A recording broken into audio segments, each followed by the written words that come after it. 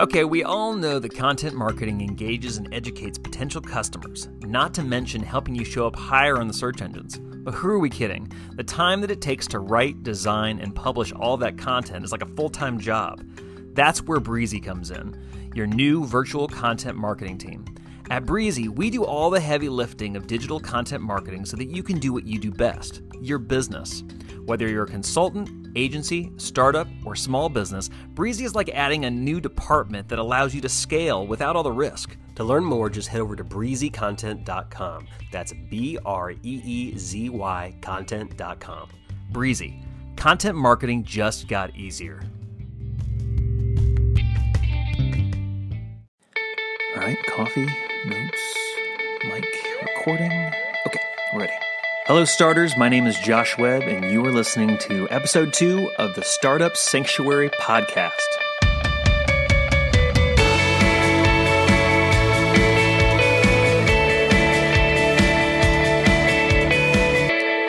Hey, everybody. Welcome back to episode 2 of the Startup Sanctuary podcast. We release every Monday of the week, and this is simply a podcast where we help starters get started and realize their unique vision. Well, last week I mentioned that there are several ingredients that entrepreneurs need to make their dreams happen, and those were clarity, story, strategy, execution, and sustainability. You'll see me repeat those a lot. I also mentioned that each week we're going to have to be tackling a subject within one of those categories.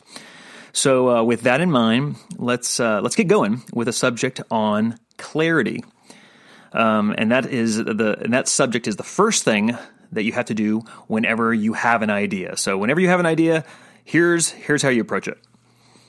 If you're anything like me, you have about 300 ideas a day, and many of them are actually pretty bad. I kind of pride myself on some of the dumb ideas I have. I don't tell everybody of them.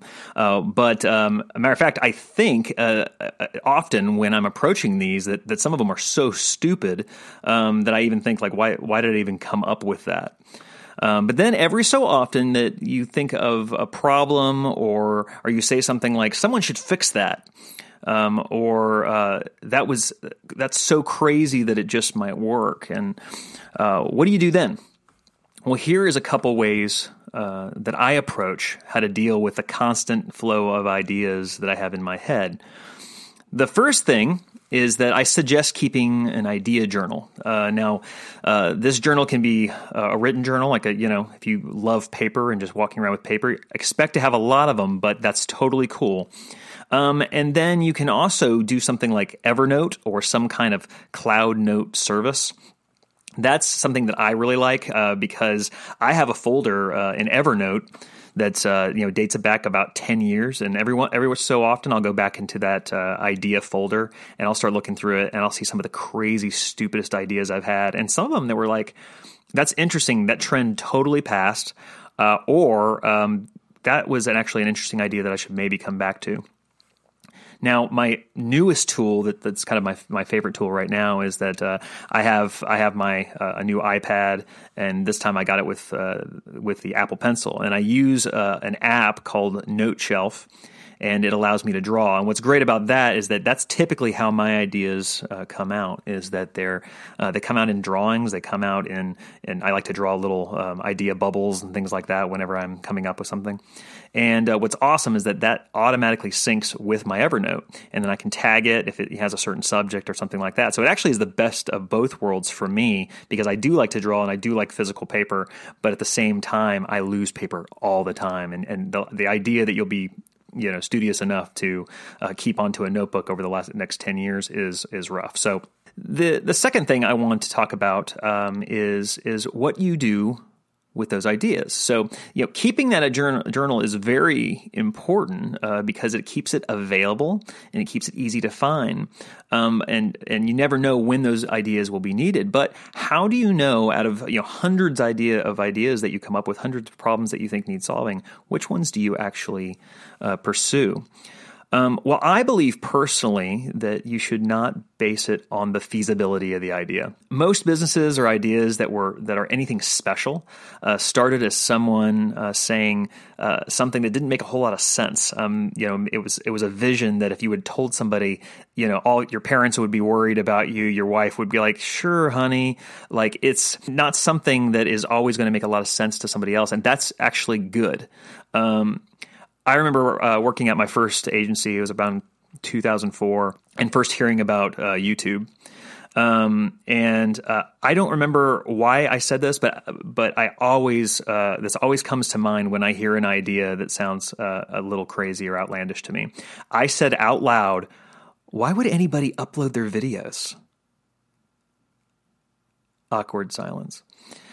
Well, now, obviously, I see why. It's a tool that I use every single day. I think everybody uses it every day. I think, Google bought it for who knows how. I don't even remember how many billions of dollars. Vision is like that too. Crazy ideas are many times the beginning of something special, but it may not look exactly like what you think. And so that is something that I truly believe is not the indicator of why you should eliminate an idea or filter it out. Here's something that I do think is important, though, as you look at how you filter ideas. What should you base that idea on? It really needs to be based on your personal why. If you don't have a solid reason for wanting to pursue the idea, it's just not going to work. You can already stop it right there. If you look at the idea and go, "Yeah, this is a great idea. It would be great, some money. It would be good to have money on the side." If you can't really come up with a strong why, it's just not going to work. Simon Sinek, if you've ever read his book, Start With Why, he says that people don't buy what you do. They buy why you do it. And he's absolutely right. Unless you have that passion for why you're helping the people or why you think that this is something that the world needs, they won't see it either. And honestly, you won't pursue the idea enough because you don't even have a strong enough why. As soon as it gets hard, you'll be out of there. So here are a couple questions to ask yourself to get going with your why. And this is something that is, think of this as homework.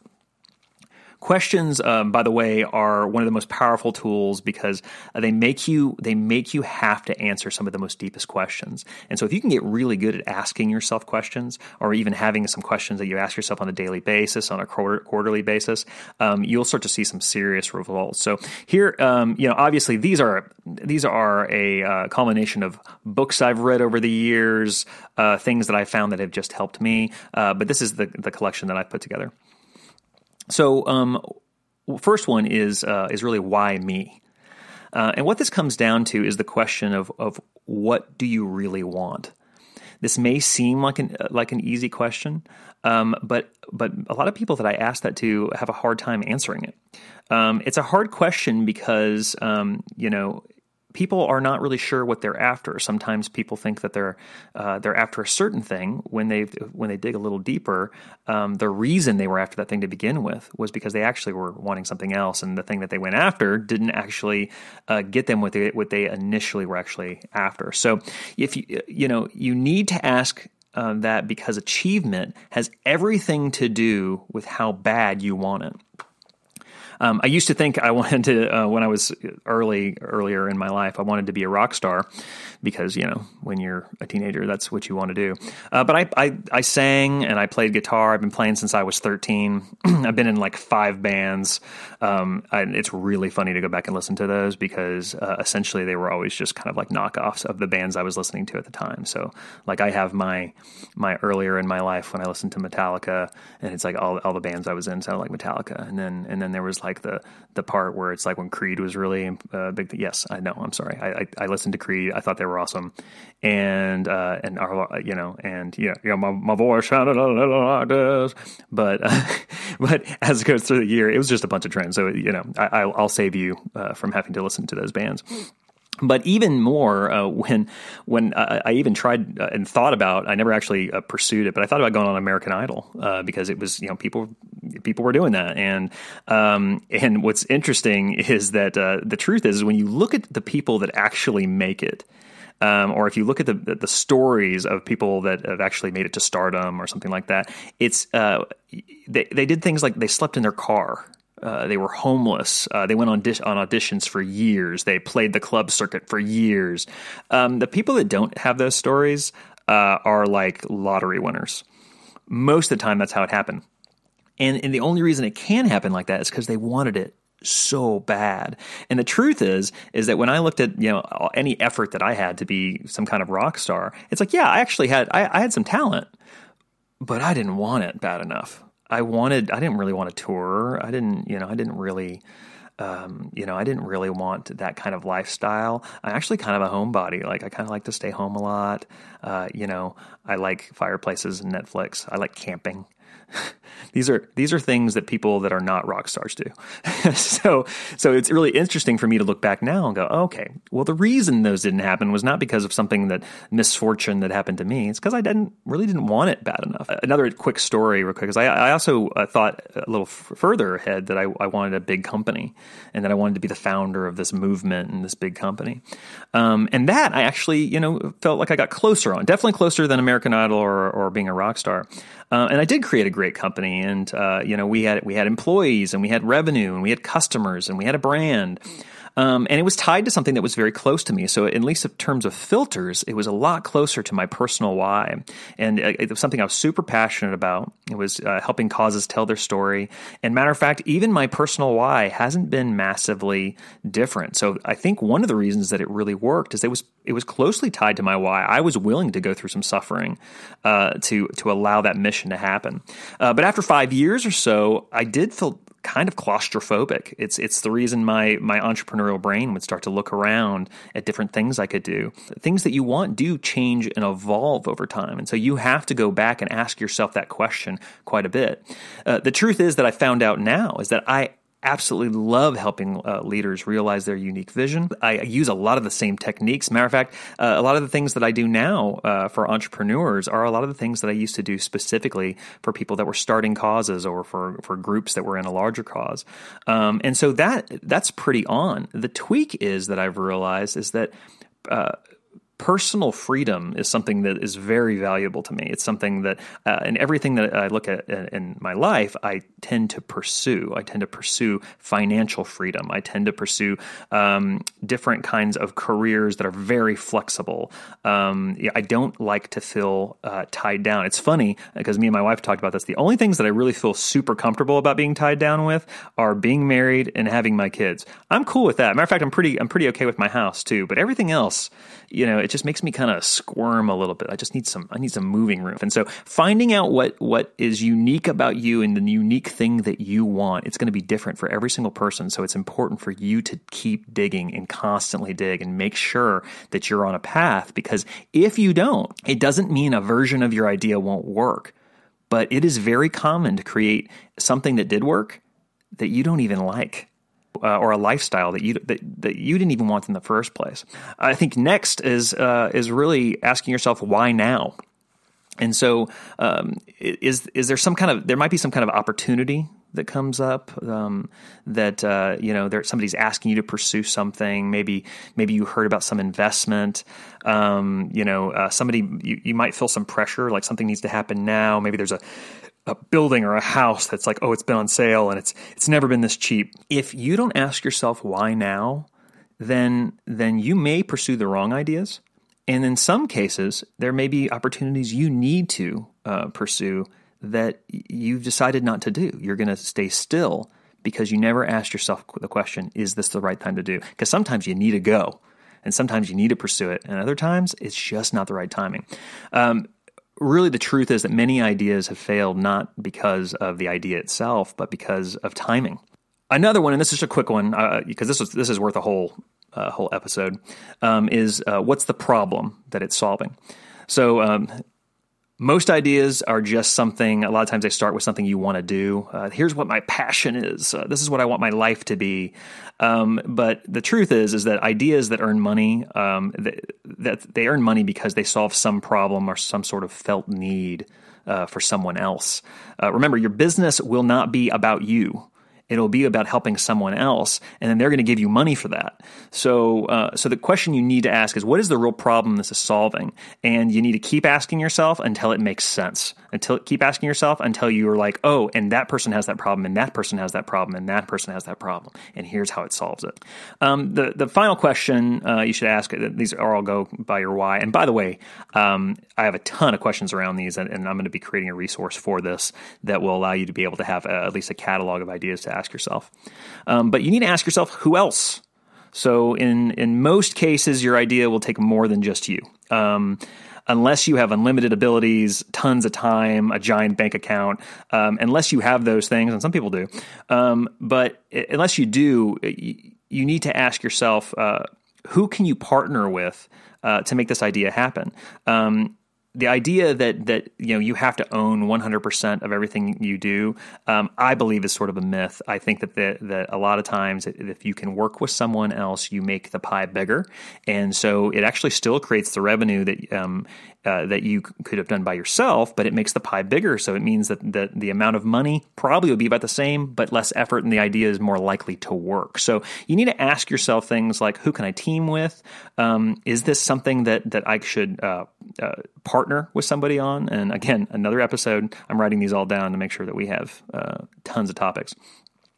But who best complements your skill set with skill sets you need? Because if you don't do it that way, well, then guess what? You're just going to have a bunch of money, because unless you're teaming with somebody, you're paying somebody, and that's something that you have to be prepared for, which means fundraising and all that kind of stuff.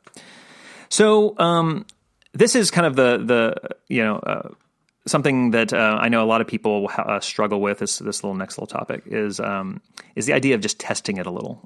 So when you come up with an idea, most of the time you are coming up with a version of that idea. That if you're a visionary, a lot of times it may be something that's 5-10 years down the road.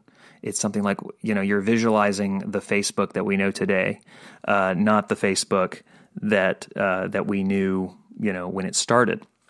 And the face that particular vision of it takes a ton of work, and it may be wrong too. So the idea that you should make everything about what that vision is going to be and start working towards that vision is not as important to what we talked earlier about what the problem it solves. So what I suggest is to test that idea a little.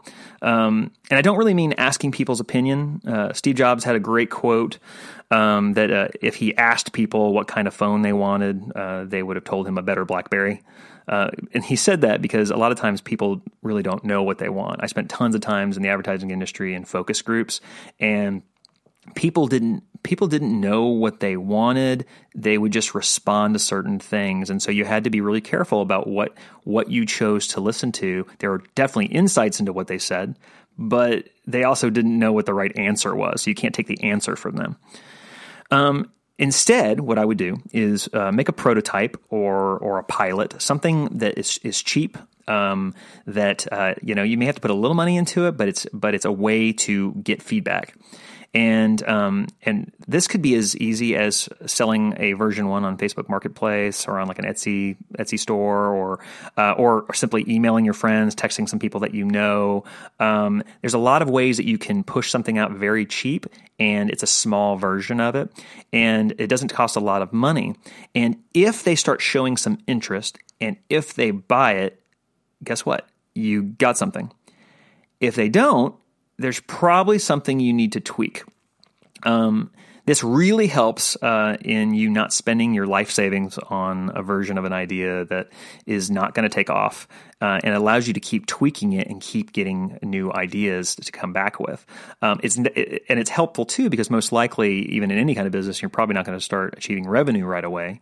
You're really just going to get feedback. And so my first suggestion is you now take that idea that you've taken out of your notebook, you decided to pursue it, you've answered some of these why questions, and now you've built something that allows people to, say you're writing a book, send out a pre-order to it. Say you have a specific product, make a version of the product and then pre-order it. The reason is because if someone who won't even ask a question about it or pre-order it, the likelihood that it was going to sell after it was all produced is pretty low. So I think it's a really smart idea. And then that leads me to the final one, which is don't get discouraged if everybody turns it down. If you have a prototype and no one wants to buy it, but you still really believe in the idea, you're either delusional because it may just be nutso, or you just haven't come up with the right version of the idea yet. So you need to keep tweaking and decide, and you really need to decide how much money you're willing to put into it before people say yes. If people are saying no, ask questions like, why is it that you're not interested in this? What is it that would make you interested in this? And get that feedback and start incorporating it into the next version of the prototype. So, because the truth is that grit and persistence is the reason that people really win. It's not always the product. The idea that the myth that you're going to come up with some idea and it's like, God just blessed you with this revelation that no one else has ever tried or it's worked out before. That's really kind of a myth. What really happens is that you have persistence to hear no enough and to get insight enough to change something to where a version of it finally starts working. There's a pretty famous story there's a billionaire. Her name's Sarah Blakely. You guys probably heard of her. She has the Spanx company. I actually got the privilege to work with her on her nonprofit years ago.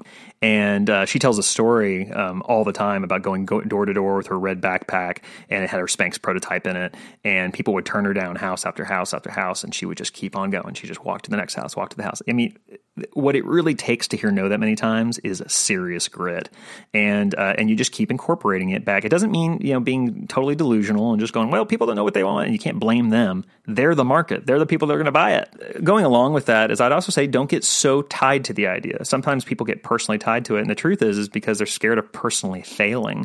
They feel like it's a reflection on them. But what I would recommend is give yourself a time limit and decide how long you'll work on this before it makes money. If you're willing to sacrifice and put 6 months, a year, for the sake of your spouse and for everyone involved, say, this is how long we're willing not to make money. And this is when we think we will make money. Don't fall into the trap that you are not in it for the profit, that you're just in it for the people. Profit is what will make this business, and a lot of times even nonprofits. If you're a nonprofit leader, don't take this out. This has nothing to do with intentions or why you're doing it. Because but the truth is that money and profit is what will make the organization succeed. And so don't fall into the trap of just saying, I'm not doing this for money and I'm putting all my money into this, and because you will make yourself miserable. Instead, set a time limit to it. Work really hard to achieve that time limit. You'll be surprised just by setting it. You'll actually work harder to achieve it. And it's also going to save you from putting your life savings, into it if it doesn't. Which reminds me, don't go into debt for an idea. You are just asking for it. Don't go into this. You don't have an idea of what something's going to be and then go, oh, I need to go take a second mortgage out of my house to make this happen. That's foolishness. And I know not everybody's going to agree with me, but I have so many examples of people, including myself, that you try to leverage because you just know an idea is going to go through, and then not only does the idea tank, but then you also personally tank. It's rough. So I would not recommend doing that. All right, man. That was a lot to talk about, and I'm so glad I got that all out because these are things I've been thinking about all week. Well, that's it for episode 2. Listen, if you enjoyed this episode, I simply ask a couple things. That you would subscribe to it on iTunes, and we're also on Stitcher and a couple other of the podcast subscription programs. And then just so you know, when you subscribe and then you review it, that actually helps people see it. So I ask you that you actually review this. If you're still on the fence, well, then just keep listening because I'm hoping to come up with a lot of great content for you. And then we also have a Facebook group that you can go and be part of, the Startup Sanctuary Facebook group. If you go to facebook.com/groups/Startup Sanctuary, then you can join. You can ask to join. And listen, this is simply a group to encourage you, give you some tools, and really just have everybody help each other on this entrepreneurial journey. So that is it for today. Listen, I'm Josh Webb. Also, if you want to reach me, the easiest way is just by going to webadvisorygroup.com. And there are some more resources there and other material like this. Every episode, I end with a quote. And this one's from Andrew Carnegie. I really liked it. He says, people who are unable to motivate themselves must be content with mediocrity, no matter how impressive their other talents. That's rough, man. But it's totally, totally true. So be sure to challenge yourselves. All right. Thank you so much for listening. We'll see you next time on the Startup Sanctuary Podcast.